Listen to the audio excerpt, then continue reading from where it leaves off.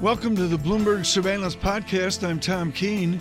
Daily, we bring you insight from the best in economics, finance, investment, and international relations. Find Bloomberg Surveillance on Apple Podcasts, SoundCloud, Bloomberg.com, and of course, on the Bloomberg.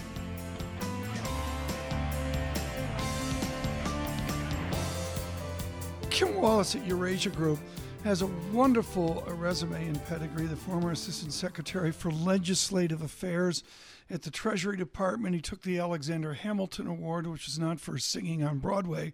But Kim Wallace joins us here with that interesting mix that you see in Washington. Kim, what is the mix of a lame duck session? What really happens? What happens, Tom, is the two sides come together and either lick their wounds or celebrate triumphs, perceived and real, and then they attempt to agree on a bare-bones agenda so that they can get out of town without causing too much harm. What is that bare-bones agenda this time, Kim? This time, John, and good morning, this time it's mainly focused on fiscal, so they have to avoid shutting down a few agencies of government on December 12th. There is very little juice for a shutdown in either party, so you figure that they're going to get this done.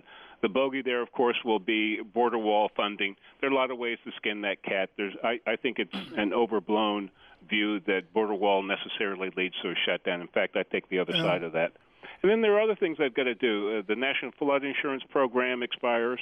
Colin Peterson, who will be the incoming chair of the House Ag Committee, he was the chair last time Democrats held the gavel, wants to get that Farm Bill reauthorization done. If there's anything to watch in terms of both intra-party relationships and then the inter-party relationship, I believe it's the Farm Bill. Okay. They have every incentive to get that done, political and practical. That'll test Washington a little bit. I think they passed the test. Do they need the president to do this, or is a president removed from lame duck legislative process? Good question, Tom, to the degree that it's not just been in lame ducks, but in the last 2 years, the White House hasn't been terribly involved in resolving appropriations issues. The appropriators, if you're looking for a group to see taking back regular order and their power, it's been the appropriators. So, no, I don't think the president is terribly necessary to get a deal done. The president, of course, can blow the deal up. Right, well, he's, okay. Within it, Kim, is soybeans, which I guess has to do with the Farm Bill. I mentioned Benjamin Applebaum's wonderful New York Times treatment, and everybody's caught up with him, of piles of soybeans, which I guess rot in real time. Not that, we've got the soybean pile outside Central Park. It's good. Are you collecting soybeans? Yeah, no, we're just stocking them. We get a little rent off because we stock a pile of soybeans off the pond, the reservoir over at Central Park. I had no idea you were doing that. Well, every nickel counts with afterthought. But Kim, when I look at soybeans as a proxy for the Farm Bill, there's a lot of tension out there across the Midwest, isn't there? There's a great amount of tension, and it showed up in midterm elections. People want to pretend that trade didn't have a voice in the midterms. Go look at Minnesota 2 and Minnesota 8. Definitely trade played a role. And the article you all were running about soybeans stacked up, rotting smells like roadkill, is a proxy for what's going on in about 4 or 5 states in the Midwest. States that the president carried narrowly in 2016. Right. But in each of those states, in every competitive district, many of them Republican-held seats, if they didn't flip, the gap between the Republican and the Democrat closed. That's true in every seat. There's a trend there to watch, and I'm sure the message is getting through to the White House. If my math is lame duck is 7-8 weeks, whatever it is, maybe it's 9 weeks, halfway through, how are the soybeans doing? Soybeans are probably going to be smelling a little fresher by the end of November, going into early December. I think that the Agriculture Committee is going to close this deal. They have a lot of agreement on the bill. The one thing that was separating them was what to do with supplemental nutrition programs. That position pushed very hard by the hard right in the House doesn't have legs because that wing lost, and Democrats are going to be in control. So what Colin Peterson is telling his Republican allies, don't be smart. And get this thing done sooner rather than later because the politics hurt you a lot more than Democrats. Kim, some of these problems aren't new. If I pick out the trade discussion with China as one and perhaps the NATO contributions as two, those two issues aren't new. What's new is the way the president this time around is addressing those problems. Once again, the president vocalizing his concerns over NATO contributions today in, let's just call it, a original way. The trade dispute certainly has moved away from the status quo, the way that the president used to work with a group of countries and try and get something done. And the fact of the matter is not much got done, Kim. And I'm just wondering how productive this new approach can be. It offends a lot of people. Can it be productive? It can be productive if you exercise leverage at maximum opportunity. The point you're making, Jonathan, with which I agree, is it's really difficult to create those opportunities and sustain them. And so economic fundamentals are going to matter. Where's the U.S. economy in a year relative to China's economy? Politics of trade are going to matter. We get a taste of that in the midterm elections. And the president's ability to juggle various trade negotiations successfully at the same time doesn't have a really strong record. And so it comes down to, I think, the macroeconomics and the politics of trade. And both of those lead you to a less bombastic approach by the U.S. administration, except in one area, China, where there's strong bipartisan support for forcing China to renegotiate her trade rules and practices. I'm not buying the notion that Buenos Aires at the end of this month is going to lead to sweetness and light between Beijing and Washington. I think we're in for a long haul on this fight for both practical and substantive reasons. Kim, in your wonderful post-election newsletter, The Great Divide is healthcare, the way the Democrats voted, the way the Republicans voted. I'm going to assume there's no healthcare debate in the lame duck term. As we move forward towards 2020, can there be any substantial legislation, or is it so polarizing it just becomes a campaign issue? No, I think this one has moved from that status to it's become a fundamental economic, a household economic issue, Tom. And so I think you'll see the reverse of what you saw in 2017 coming in 2019 and 2020. That is, in 2017, where the majority attempted to curtail benefits to average Americans. That didn't work, and it didn't work big. So they've got to figure out what they're going to do with health care, because the costs are burgeoning and the base is growing. But I don't think it goes backwards. I don't think they start taking away health care benefits. Well, are we heading towards a managed rolling trip to socialized medicine in America? I mean, you're getting closer and closer, and more people are growing comfortable with that as a notion. We just have to figure out the program and the design. Fascinating. Kim Wallace, we've got to have you back just for an entire discussion on that. We can do it with John Farrow, who's lived socialized medicine in the United Kingdom. So when Americans you almost say just that, made me laugh. John, in America, when people say that, and a huge body of our listeners feel like England is an example of socialized medicine, how do you respond? Do you really want me to wade into the healthcare debate?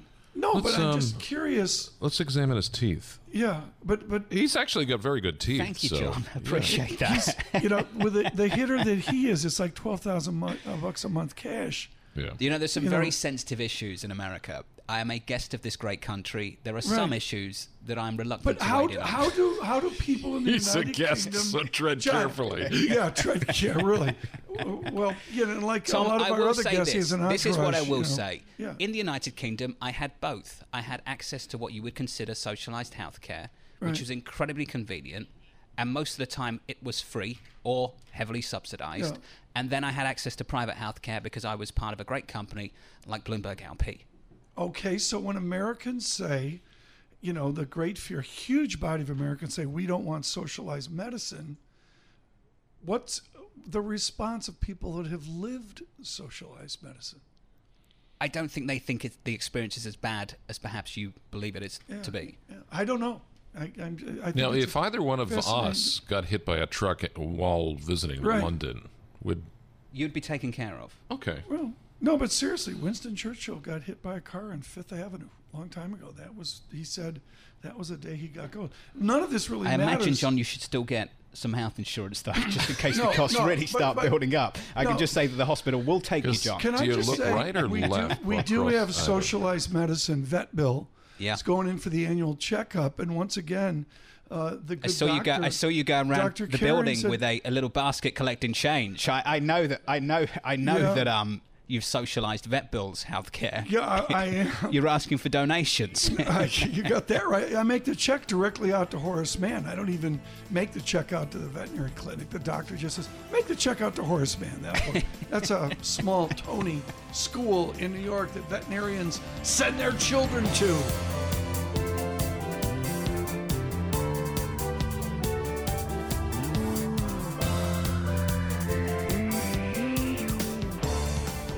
Tim, dollar yen was stronger over the last hour and a half.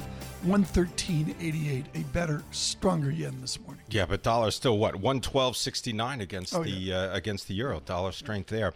You know, if it looks like a lame duck and it hops like a lame duck and it squawks like a lame duck, I would say it's a lame duck. We're bringing in our executive editor, Lame Duck, right now. Yes, Nancy Ognanovich joining us, our congressional leadership reporter for Bloomberg Government. Tell us about this lame duck session of Congress, and what does House Speaker Paul Ryan, outgoing House Speaker Paul Ryan, really want to accomplish? Well, it starts today. The boys and the girls are coming back into town, and a lot of them are demoralized. A lot of them are going to have moving trucks, up against the building, taking their stuff away. They're looking for jobs. And Paul Ryan has to keep people together long enough to get a few must-dos done, including fund the government. Nancy, do they actually measure the curtains? Oh, I don't know about that one.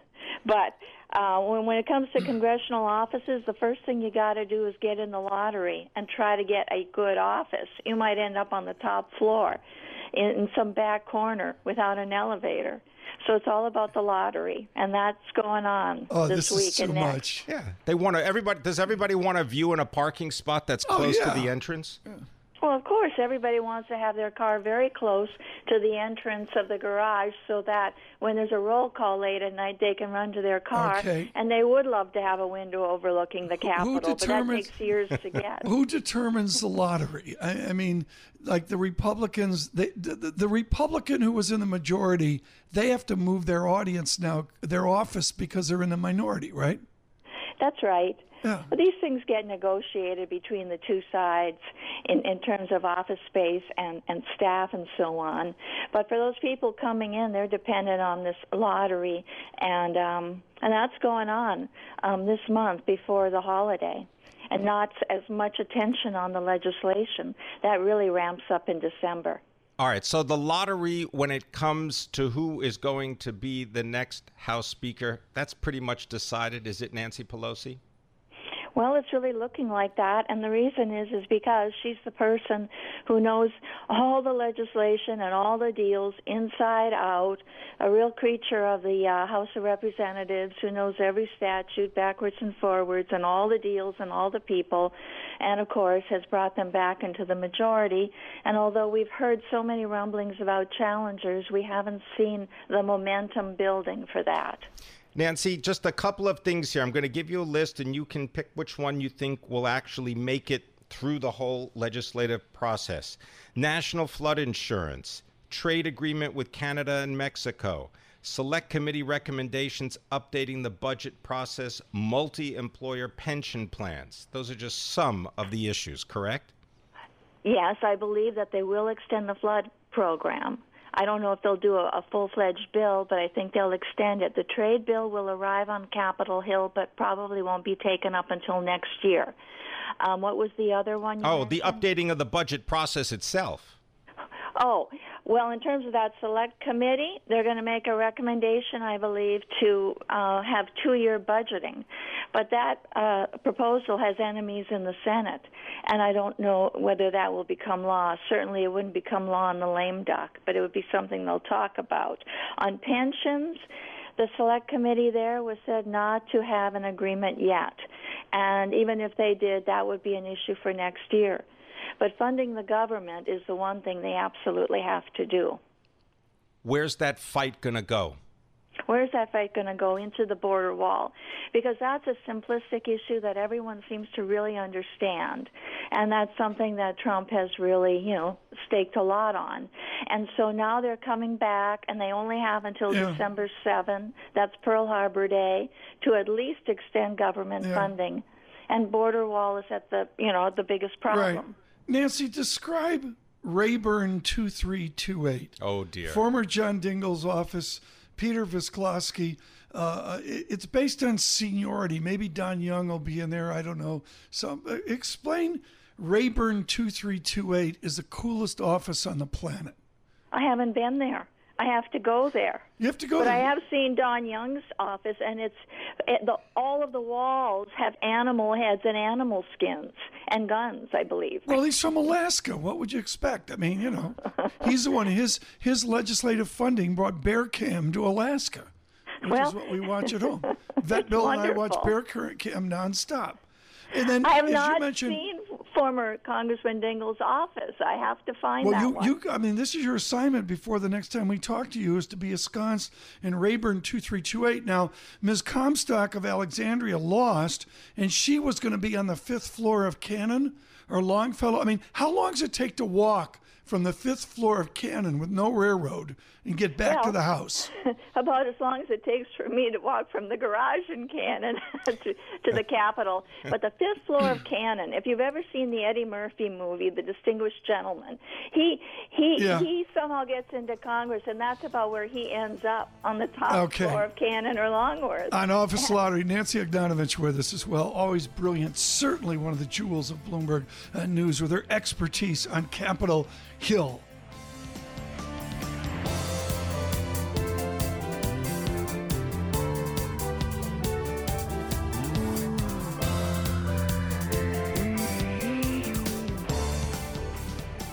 Greg Bottle joins us right now with BNP Paribas with the gyrations in the market. What the pros do is they look at a lot of underlying dynamics. Those dynamics come out of the Greek letters. You may know delta, gamma with a more acceleration feel, and that Mr. Bottle is expert in equity and derivative strategy. Greg, within your wonderful detailed quantity note is a thunderous chart of the BNP Paribas call on nominal GDP. You people are really looking for a growth slowdown. How does that affect your equity analysis?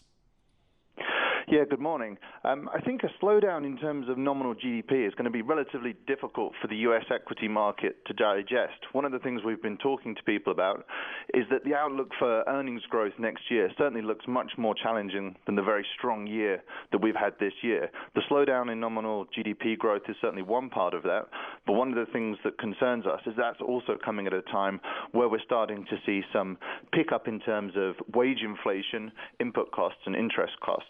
So we certainly think the outlook for corporate profitability is much more challenging next year than it has been in the recent couple of years. Will the market constructively rotate from point A to point B, or sector this or sector that, or is it everyone challenged together? Well, I think one of the things that we certainly see for next year is an environment of winners and losers. And we've certainly seen some sectoral rotation this year. And we think that the environment that we've seen in recent years, a very strong earnings growth and a very benign environment for equities, has kind of provided a rising tide that lifted all boats. And we think that next year, with this slowdown in nominal GDP, but not a recession, these rises in costs are going to be felt disproportionately by different sectors and different stocks. So we certainly think that next year we could have a case where some underlyings are feeling a real pinch in terms of margin, and others are much better positioned to withstand that. Now, a lot of investors want to know your call on the technology sector because that has enjoyed improved profitability and better margins. But can that continue as tax rates don't necessarily change from the low level that they have been turned into? And also you've seen increases in wage growth. Yeah, I think the tech sector is disproportionately interesting just because of how much of a driver it has been of equity returns in this bull market. Looking forward, our view on the tech sector very much reflects the broader market, that it's not necessarily a single theme for the sector or for the market, but it's starting to look into that sector and to see which stocks or which subsectors are better able to weather that slowdown in terms of top-line growth, which of those have more pricing power so they're able to offset wage growth and interest cost and input cost growth at the same time that top line slowdown is happening, and those that aren't as well positioned. So I actually think even intra-sector, we're going to get more dispersion. But I think certainly the tech sector, relative maybe to the consumer discretionary or industrial sectors, is somewhat better positioned to withstand certainly things like wage costs. The amount of revenue per employee for something like the tech sector is much higher than some of those kind of old economy sectors that could feel the pinch a little bit more if we do see an acceleration in wage growth.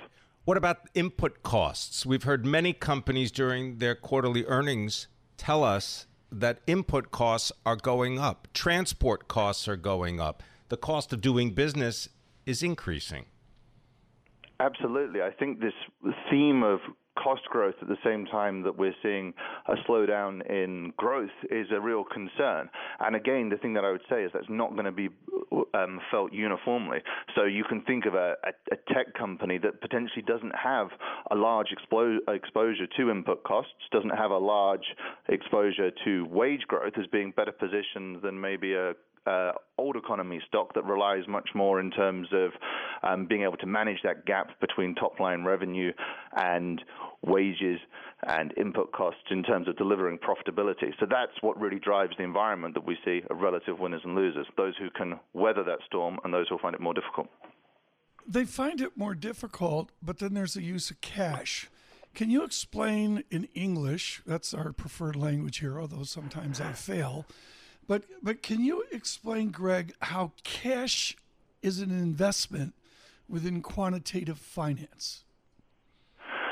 Yeah, I think that cash as an investment really comes in terms of the construction of a portfolio. So I think that if you're looking to make investments, whether it's in the bond market, the equity market, maybe in commodities, the way that we tend to think about things is in a portfolio context, and cash can act as a diversifier, as a store of value in that context. So I think that one of the things for next year is if investors do worry about inflation starting to pick up, thinking about those different balances of investments and how they interact is important.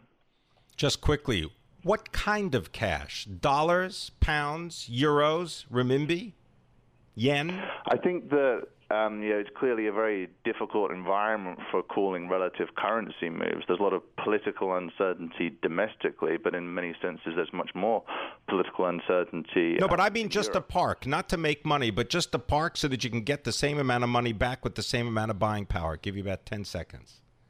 Yeah, well, inherently, I think if you don't want to take a strong view on currency, then the best thing to do is to keep your assets denominated in your domestic currency. All right, well said. Very good. Thank you so much. And an important conversation on these interior dynamics to the equity market, not just the headlines of, the Dow down 600 points, 25,387.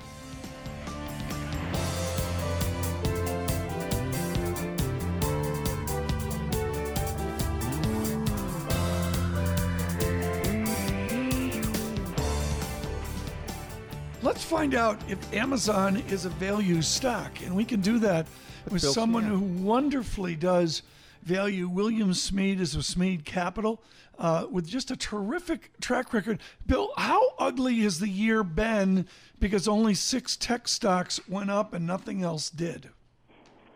Well, it was really ugly until about 6 weeks ago, and all of a sudden, the things that we had been talking about and working on began to work their way through the system.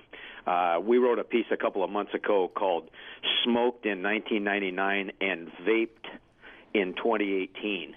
And if you're a Facebook shareholder or an Amazon shareholder that paid $2,000 or $200 a share for Facebook, and you wake up 2 or 3 months later and you've lost 30 or 20% of your money, you got vaped. That capital just got vaporized.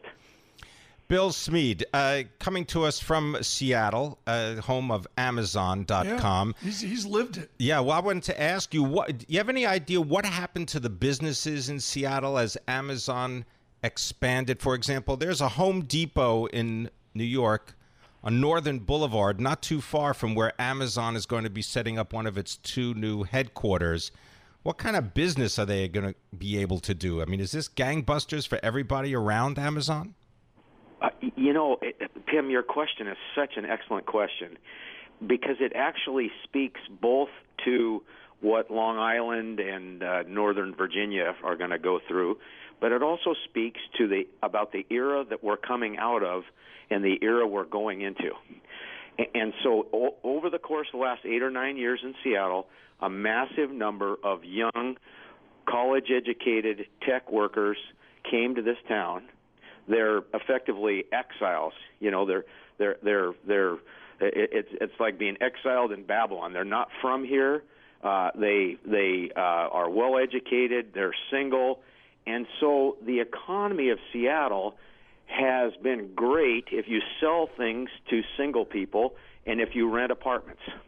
Okay, that's a good guide, right? Because they're going to fix things up and they're going to spend money.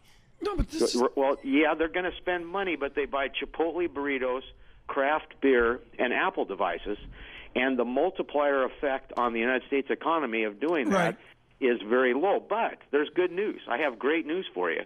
Those people that came here to Seattle over the course of the next 5 to 10 years are going to turn 35.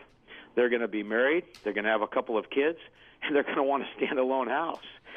And so the beauty of Seattle is we just built it out for 27-year-olds, and we needed to build it out for 35-year-olds.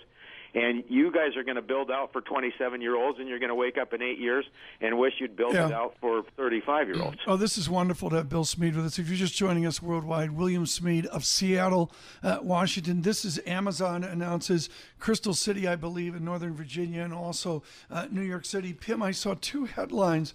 Amazon to get performance-based direct incentives in New York City of $1.525 billion. That's $1,525 million. And in Virginia, I lost that, Pim. I'm sorry, I lost that. Well, let me just add to $573 million. All right, let me just add to this because the numbers, they kind of, those are all future projections and so on. But Amazon is also announcing that Nashville will also get a new operations center. There they're going to be adding 5,000 jobs. Bill Smead, based on your Seattle experience, there's different Amazon jobs. What kind of Amazon jobs do the people of Queens and New York City, what do they want? Do they want people that put stuff in cardboard boxes? Do they want somebody that's going, should I get the Maserati? I mean, what kind of person do they want?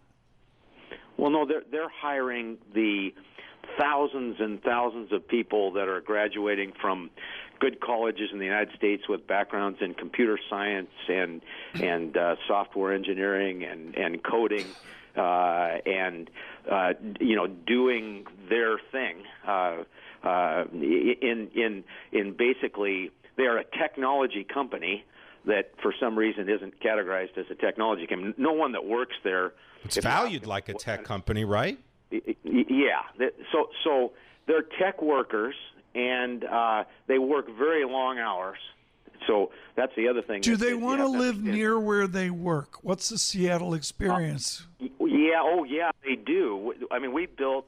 In fact, we've overbuilt apartment buildings within a mile to 2 miles of their campus. And again, that worked great until, in 6 or 7 years that they don't want to live in an apartment close to where they work. A lot of people said the millennials, even after they get married and have kids, are going to want to stay in town close to the restaurants and the bars. And I like to say that if you take a married couple, 35 with a couple of kids, and they're close to the bars, you're going to want to own a publicly traded divorce attorney firm. You also want some noise abatement, I would imagine. And so, exactly. Who wants their child? Who wants their 2 and 4-year-old playing on a sidewalk where everybody else's dogs are peeing? Bill, to get back to valuations, is Apple that would be New York. Apple or Amazon, are they value stocks? Wow. I have never been able to even vaguely come to that conclusion on Amazon because I personally believe to this day that overall they still lose money selling their e-commerce, right? I don't know if the two of you have read George Gilder's book, The Life After Google, and he points out that Amazon has given delivery for free, Google has given search for free, and Facebook gave social media for free.